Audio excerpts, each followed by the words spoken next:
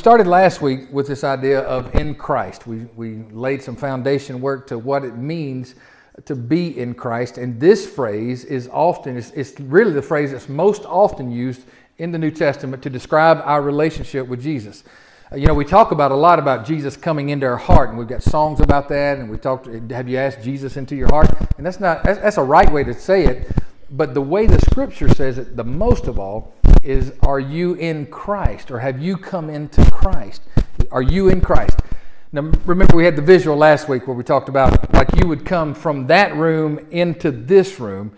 The idea of coming into Christ is that you come in from your old life and now you come into your new life. Or you come out of a life full of sin and self and you step into Christ. Remember? And it's just a way to look at it. But we talked about you kind of step into Christ, like we step into Him. Okay? New Testament just kind of brings that to bear over and over, especially in Paul's writings. Okay? Now, so the idea is you come into relationship or this union with Christ.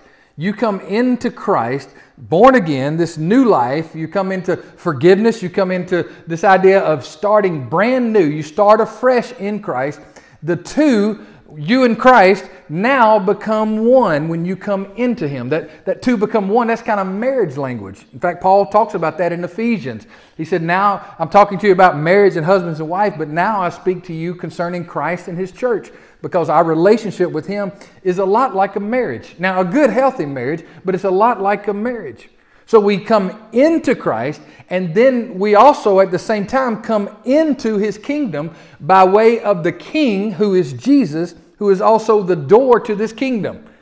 I put a whole lot of stuff in that sentence. You got that? So we come into Christ, and at the same time, we enter into the kingdom of God. And now in this kingdom, we begin to see all the blessings and provision and will and plans and purposes of God as He begins to unfold Himself. This kingdom is full of all wealth and riches that untold. And this kingdom is not just going to quit. This kingdom is eternal. It lasts forever. Those who come into Christ get eternal life to enter into the eternal kingdom. Amen. And what we do when we come into Christ, we make that great exchange. Go to that next slide right there. We make the great exchange.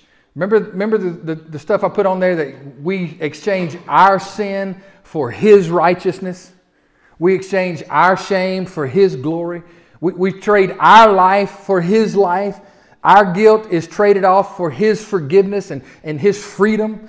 Our poverty, which is great, which is even some call it depravity. That's like worse than impoverished. That's not just impoverished of money. That's like impoverished of soul. Our poverty for His riches, we get to make this great exchange. Our death for His life, our chaos for His peace. And we could go on and on and on with this exchange that happens with these me for Him. It's a great trade. I recommend you do it. Now let's get a little bit deeper into this idea of united with Christ. This idea of coming into Christ is when we are united with Him. Everybody say that with me. United with Him. Now I'm going to read several passages, some out of Romans 5 and some out of Romans chapter 6. I'm just going to kind of select a few and go back and read it as a whole. But sometimes when I'm teaching it, sometimes it's better to look at some of the high points and then get the idea, because sometimes Paul's hard to understand. You understand that? He's very hard to understand, and the book of Romans is loaded up. Now I'm going to read 5, 6, and just so you know, I'm going to read some of 5 and 6, but also 7 and 8 are really good. 6, 7, and 8 are awesome chapters. If I had to be on a desert island and I could only have 4 chapters, it would be Romans 5, 6, 7, and 8.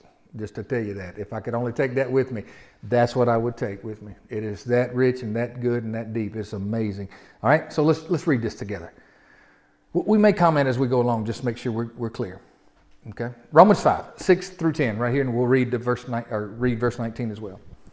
For when we were still without strength, in due time Christ died for the ungodly. For scarcely for a righteous man one will die. Yet perhaps for a good man, someone would even dare to die. But God demonstrates His own love towards us in that while we were still sinners, Christ died for us. So did you see the comparison? So some people will die for a righteous man.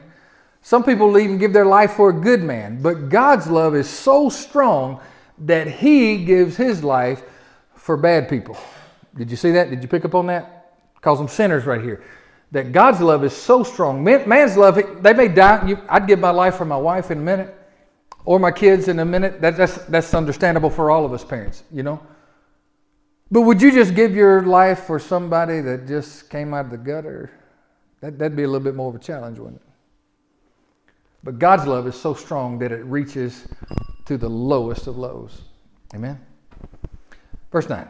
Much more then, having now been justified by His blood, we shall be saved from wrath through Him. So through Christ's sacrifice, we're justified. Maybe one way to see that is just as if I'd never sinned. We are justified, or we are made righteous in God's eyes through the cross, through Christ's blood. Remember, Jesus took the cup and said, "This is the blood of the new covenant. It will be shed for the forgiveness or the remission of your sins." Remember? So that's where we're justified, through His blood. That's why we sing songs about the blood. And oh, the blood of Jesus. We sing songs about that blood, but it's talking about that's the avenue where we were literally brought into this thing, right? And even more than being justified, see, justification is just the beginning points. The forgiveness part is just the beginning points. We shall be saved from wrath through Him. And this idea of salvation through the Scripture is not just the forgiveness of sins, but it's the wholeness of life. That through Christ, He wants to give us a whole life. He wants to make us a whole person again. Sin has done its due and it's done its duty, and it's broken us down, and it's fractured our lives and wounded us and wounded our relationships. And salvation comes not just to forgive us of our sins, but salvation comes literally to restore us as whole people unto God. God doesn't just want to save you. God wants you to live the life that He called you to live, the reason He created you. And notice it says that we're going to be saved from wrath through Him. Remember, we talked Wednesday night, for those of you who were able to be with us. We talked in Romans 1 and chapter 2. We saw some of that wrath that's being poured out. Even today it's being poured out. We saw how it's being poured out through Romans 1 and 2. We're saved from that. Amen? We are saved from God's wrath. That's good, isn't it? I like that. If you ever read the Bible, you'll say it's good. I can tell you that. If you live and open up your eyes, you'd say it's good. Verse number 10. For if when we were enemies, we were reconciled to God. Again, the two become one. Now we're reconciled with God through the death of His Son. Much more, having been reconciled, we shall be saved by His life. And what we're wanting to do, and what I want to do as a teacher and a pastor, is to lead you, both by example and teaching, into that much more. Into showing what that reconciliation is about. Jesus saved us. Now what? Now what do we do with our lives? What do we do with we got Sunday, right? What do we do with Monday? What do we do with Tuesday and Wednesday and Thursday? What do we do? God's got a whole life now that He wants us to live out. Amen? Verse number 19. For as by one man's disobedience many were made sinners. Who was that one man? That one man was Adam. And if you go back a little bit into chapter 5, he'll talk about that in Adam. And Adam is referred to several times through there. And Christ is referred to as the last Adam. There's no more need for Adam anymore. The creation is set. New creation is set too. For as by one man's disobedience many were made sinners, so also by one man's obedience many will be made righteous. Now we know how the other works. We were born into sin. We're born into a sinful culture, a sinful nation, sinful people, sinful family. It was all set up. We were born into a sin. We were born as sinners. There's something that happened in the cosmos in Genesis chapter 3 when the bottom basically fell out of everything, when Adam disobeyed God, Adam and Eve both. We know how that part works. We know how it all fell apart. That's Genesis 3. And not just Genesis 3, but every time since then, even in our own lives. What we need to learn is how through Jesus' obedience, now many are made righteous. Let's fast forward a little bit. Romans 6:4. Let's go 4 through 11. And again, the stuff we're skipping is well worthy of your thoughts. We just don't have time.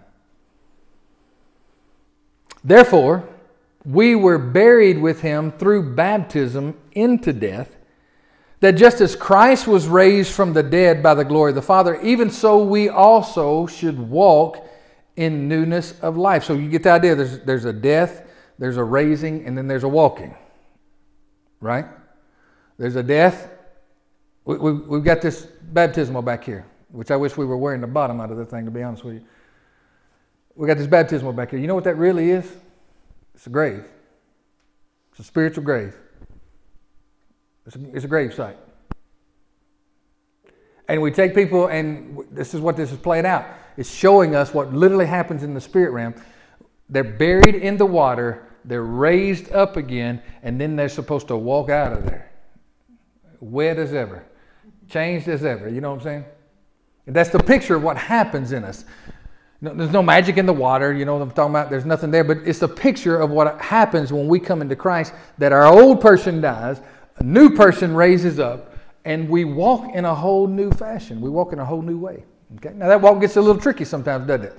Sometimes we stumble on that walk. Sometimes we're not sure about the path. Sometimes we choose the wrong path. Sometimes we backtrack and go the wrong way on this path. But we're learning to walk. I got a series I did years and years ago. We got the idea of Born Again. I taught a series of several weeks called Learning to Walk Again. And that's what we got to do, because now we're in a whole new world. A whole new world. You know what I'm saying? I can't help that. Gosh, Lord, that's going to be there for a week. We're in a whole new world because we've now, remember, we've entered into Christ, and we've also entered into a whole new world, the kingdom. So we've got to learn our way around. You ever been to a foreign country? They call it foreign for a reason, because you can't read the signs. You can't talk to the people. You might can order chicken, and you can ask for the restroom. That's about all you can do. And when you go into a foreign country, isn't it, Paul? That's when it's really foreign. I mean, there's a lot of English influenced countries where you can navigate and all that kind of thing. But I've been up in the hills of Honduras where some folks hadn't even seen a guy of my color. So it's like very foreign. Well, sometimes it's like that in the kingdom. It's like you're in a whole new place. People are acting different. They're hugging me when I come in. They're talking to me like they care. What do they want from me? You know, it's just a whole different way, a whole different vibe. All right? Verse number 5. For if we have been united together in the likeness of his death, certainly we also shall be in the likeness of his resurrection. Now this idea is where we get our title, United with Christ. We have been united with Christ in his death, but we're also united with Christ in his resurrection. Okay? Verse 6. Knowing this, that our old man was crucified with him, that the body of sin might be done away with, that we should no longer be slaves of sin. I hear another song right there. I'm no longer a slave to sin. Remember that one? Well, it comes right out here now. We like to sing our theology. You know what I'm saying? That's very interesting. Verse 7. For he who has died has been freed from sin. Now, if we died with Christ, we believe that we also shall live with him. This death and resurrection thing that didn't just happen to Jesus, but it happens to all his followers. And I'm not talking about the death and resurrection after the grave. I'm talking about the death and resurrection of your old man into your new life. I'm talking about verse 9. Knowing that Christ, he keeps saying knowing. He wants us to know these things. Knowing that Christ, having been raised from the dead, dies no more. This is one and done. Death no longer has dominion over him. For the death that he died to sin once for all. But the life that he lives to God. And so do we. Verse 11, the last.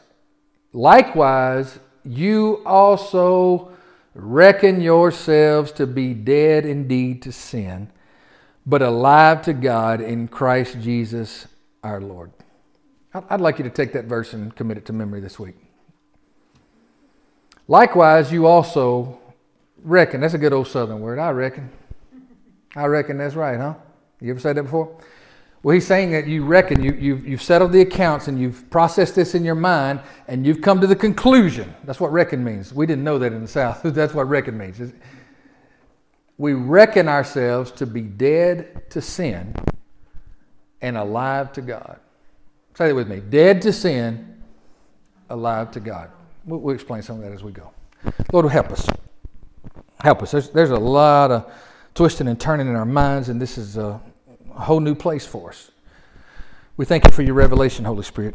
Teach us what this means, because our victory and our walk is hanging in the balance of how well we understand these things.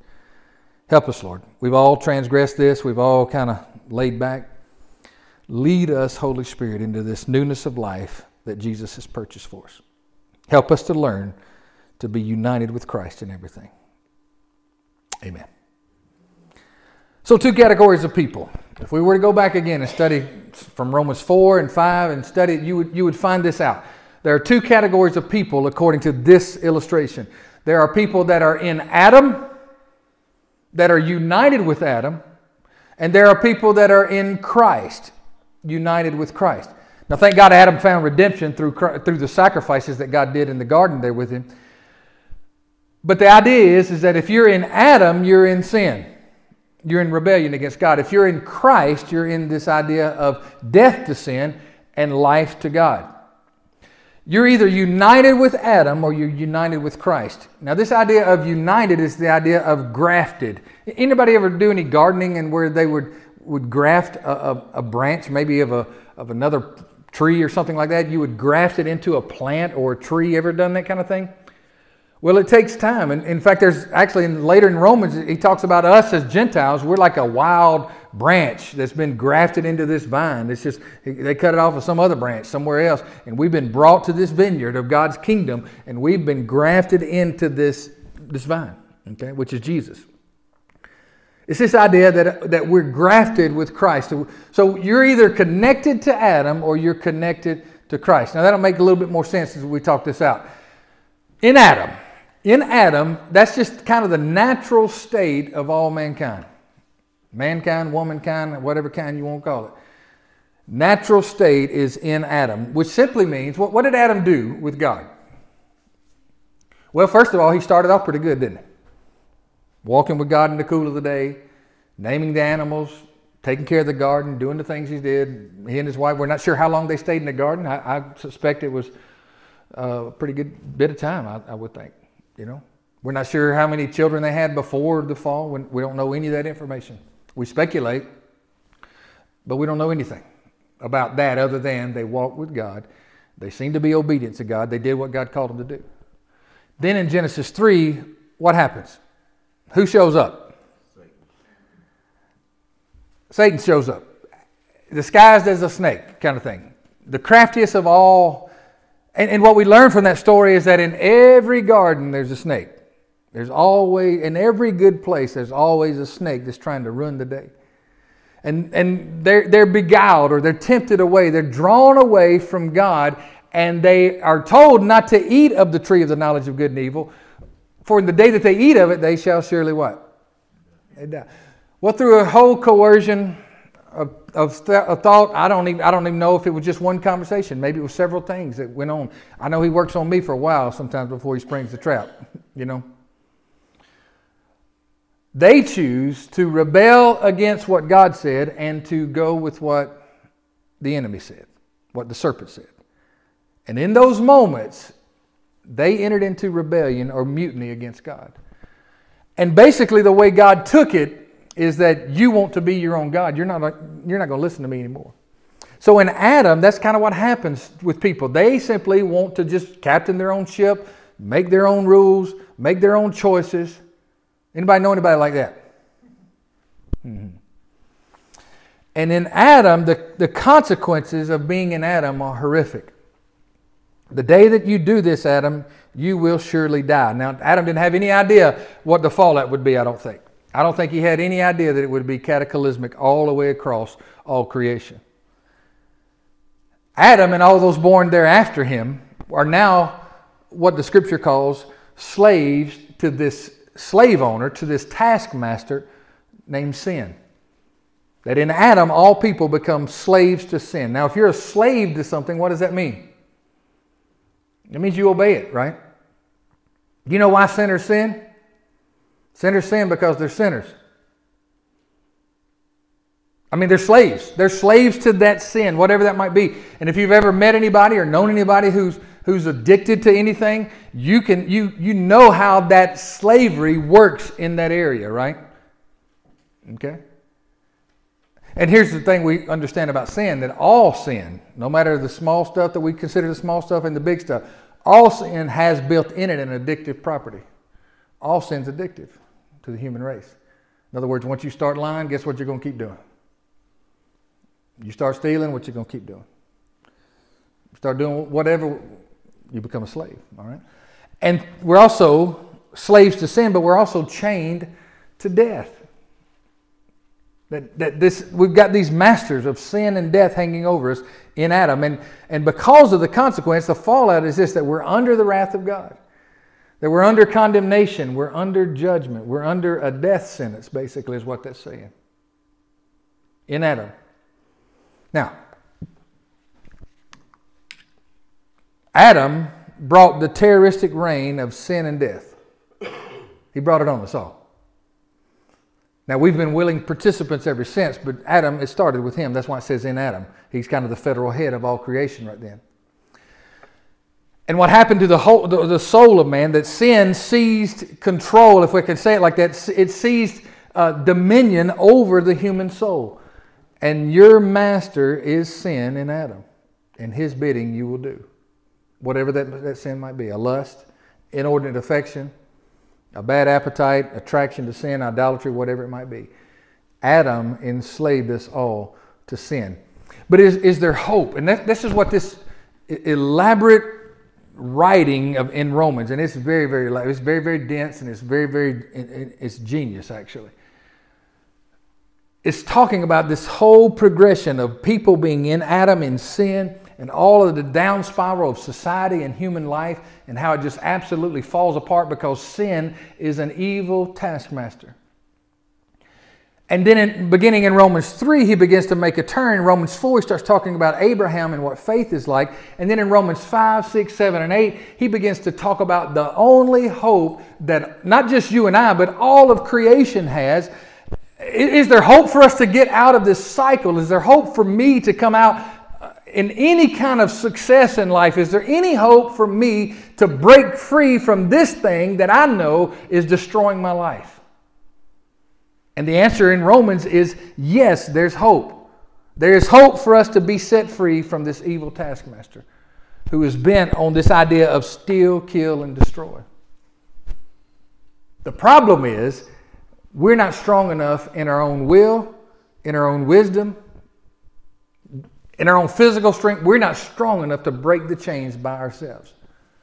And what I find out is that most people struggle for years and years in their own strength, trying to break their own chains until they hit, what do they call in addictive therapy? Rock bottom. Is there hope? In Adam, the contrast is to be in Christ. And the Bible really just separates it in two right there.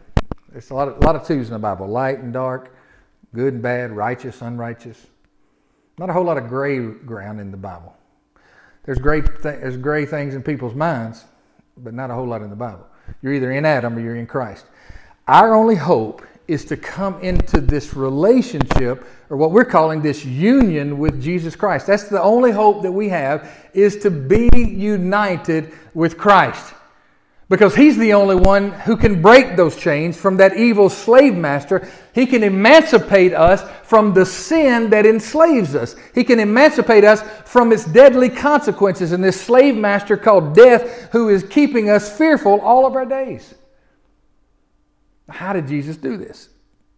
We begin to read some of this, and you may know some of the story in the Gospels. How did Jesus break the bonds? How did Jesus defeat sin and death? Just three simple little things right here that are absolutely profound. Because know this, that the cross and the resurrection of Jesus changed everything. It changed how God relates to man, and it changed how man relates to God. It all has to pass through the cross and resurrection. It changed everything.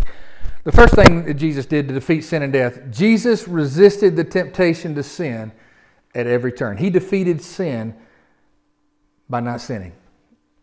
All the temptations that you and I have fallen prey to, some since Christ came into our life, some, this is talking about beforehand, but all those things, the scripture says that Jesus was tempted in all points, in every way, just like we're tempted. The lust of the eye, the lust of the flesh, the pride of life, all those kind of things. In fact, we see him taking the tempter in the desert. We see him taking the tempter head on, don't we? Jesus resisted temptation at every turn, and he lived a sinless life in perfect obedience to God. Now that's kind of mind-boggling because we met some people that do pretty good, but we never met anybody that's that good. Jesus was perfectly obedient to God and his commands.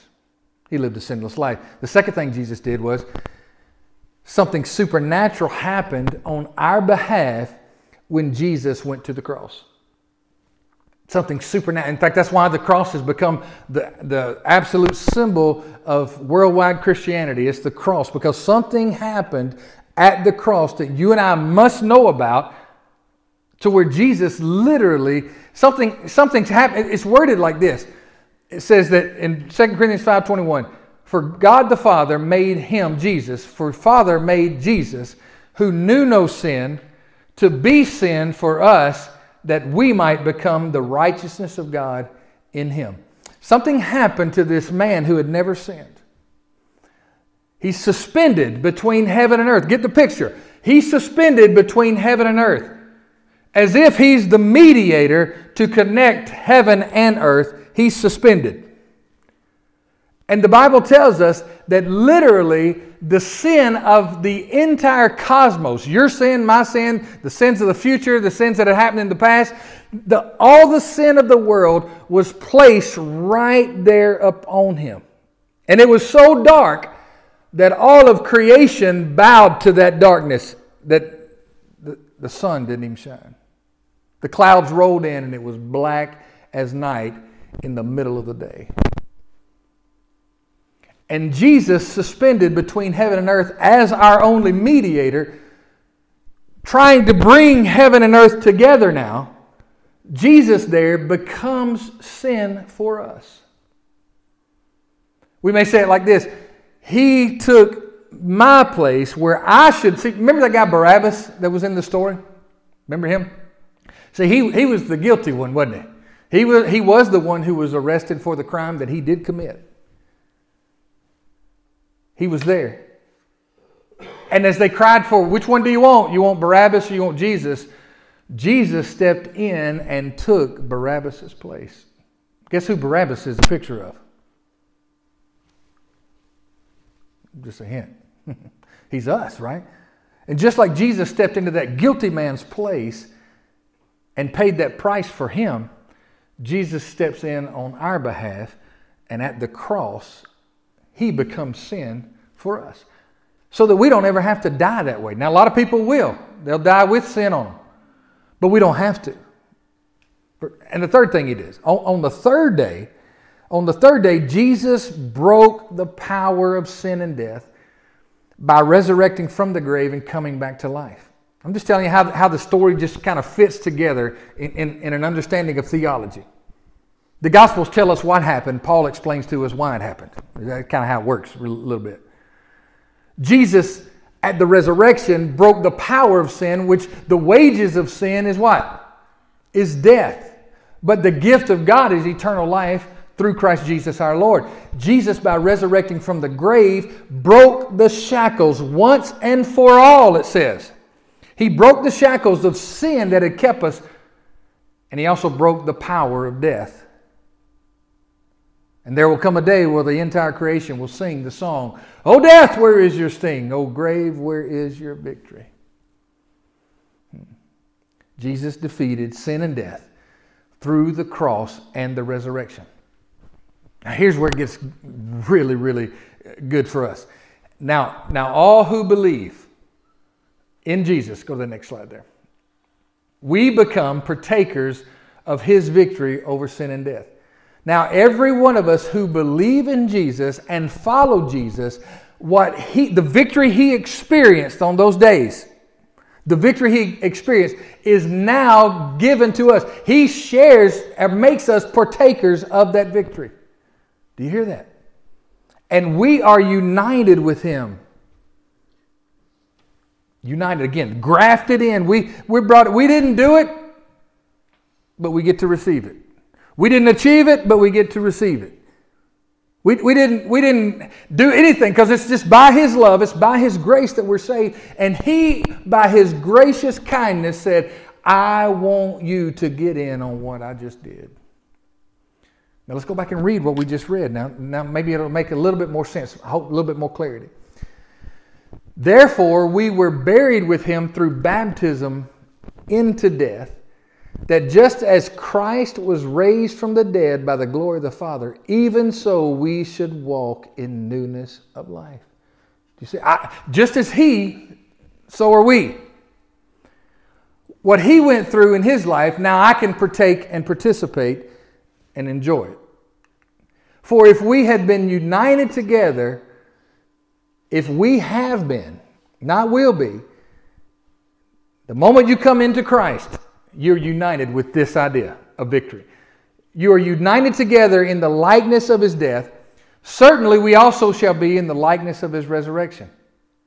You see that? We are united to what happened on that cross 2,000 years ago is still effective today. That we are united to his cross and we're also united to his resurrection. That exactly what happened to Jesus on that cross can happen to everybody that follows him, including the resurrection.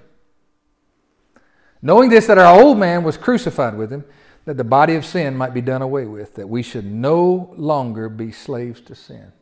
Okay, now let's go into that idea. So the results of all of this. What's the fruit of it all? Old me is crucified and dead. You know why a lot of people can't live right? Because they didn't die right. So the old me, this is the way it is when I come into Christ. Old Ron is gone. He's dead. And the power of sin, when I come into this union with Christ, the power, listen to the verbiage real carefully. The power of sin is broken over me. It's no longer my master.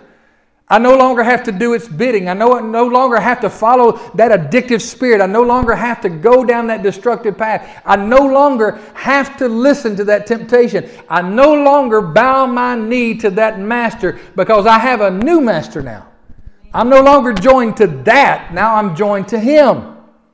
Old me is gone. And what I hear in this, the power of sin is broken. That I'm now free to choose the right thing.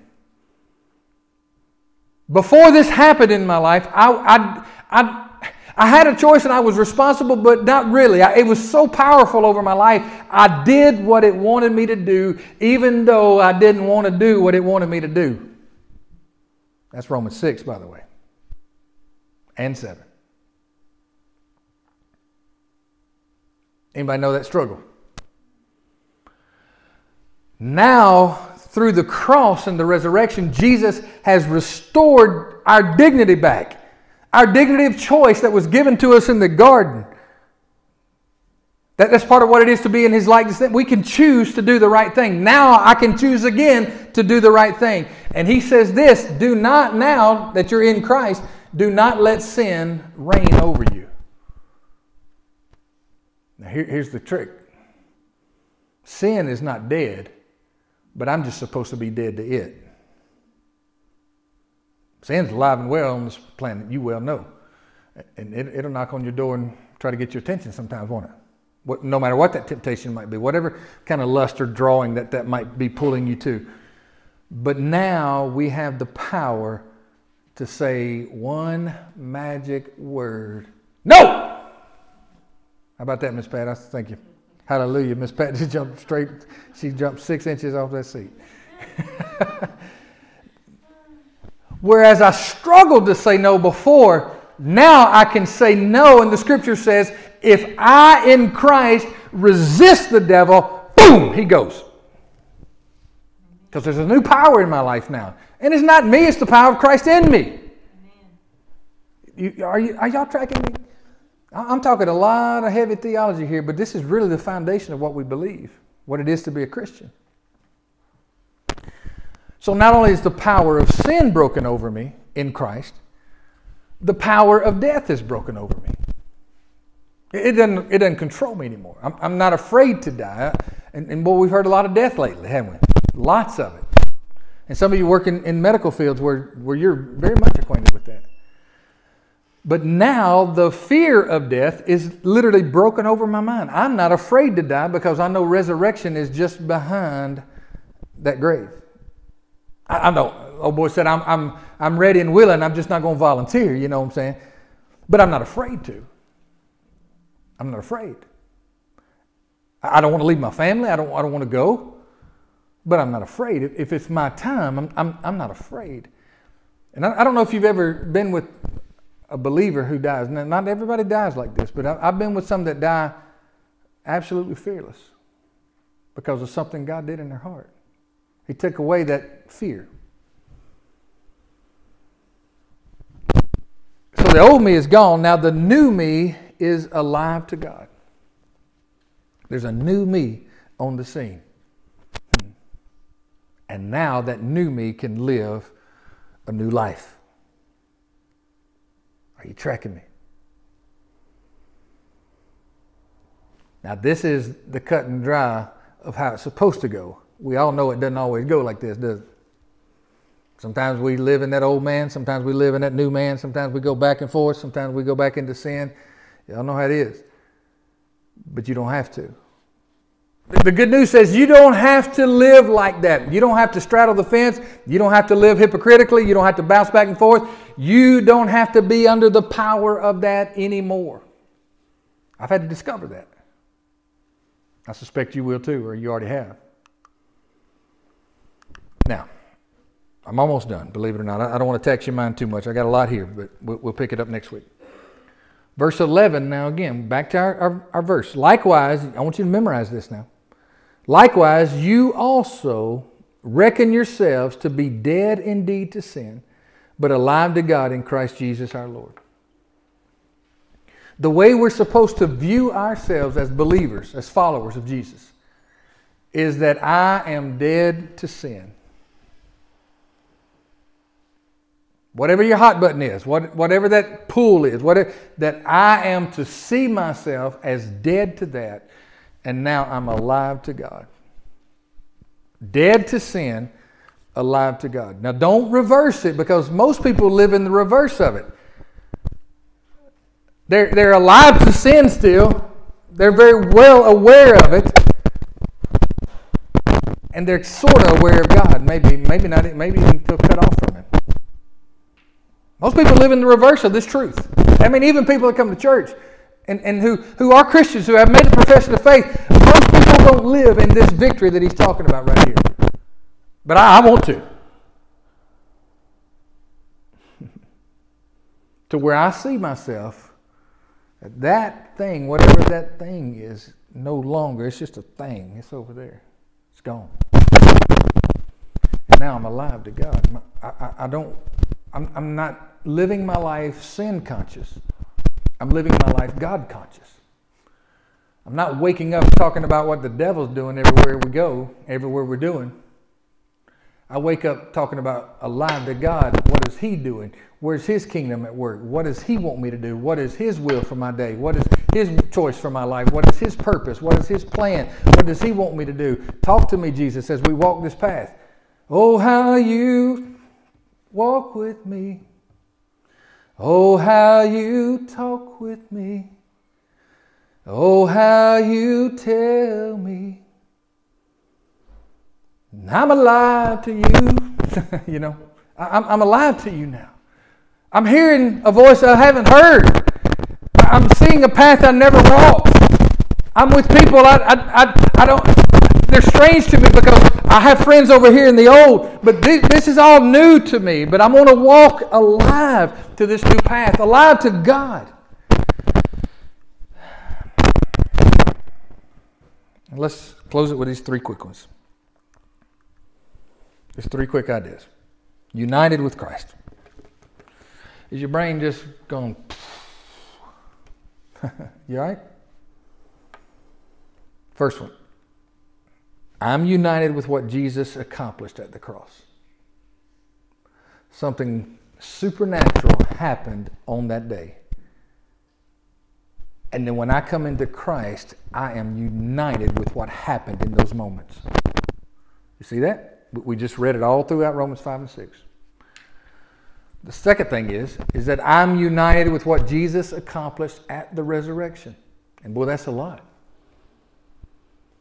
Paul's got all kinds of theology. In 1 Corinthians 15 especially, he talks about what Jesus did accomplish at the resurrection.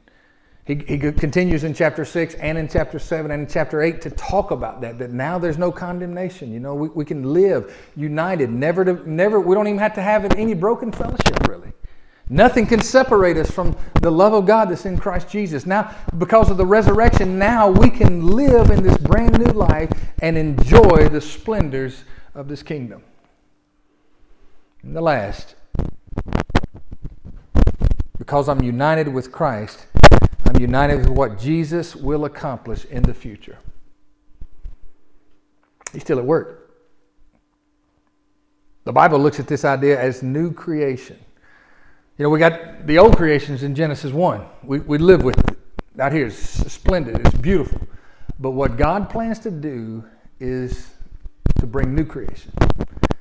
And John the Apostle would say things like this. He said, behold, I saw a new heaven and a new earth, right? God's bringing new creation. And here, listen, this is how you know it's going to happen. Because it's already happened in you. New creation has already started in you. That's 2 Corinthians 5:17. You know that passage. Therefore, if anyone be in Christ, they are a what? A new creation. Old things have passed away, and now behold, all things have become new. Literally what happened is God's work of new creation is not waiting on something to happen in the far distant future in time. God's new creation starts in His people when He unites them with Christ and they become new people. Then those new people are being prepared for this new creation, and then there's going to be a whole new thing going on, a new Jerusalem, all that's going to happen, and we will live with Christ forever in His new kingdom. Amen.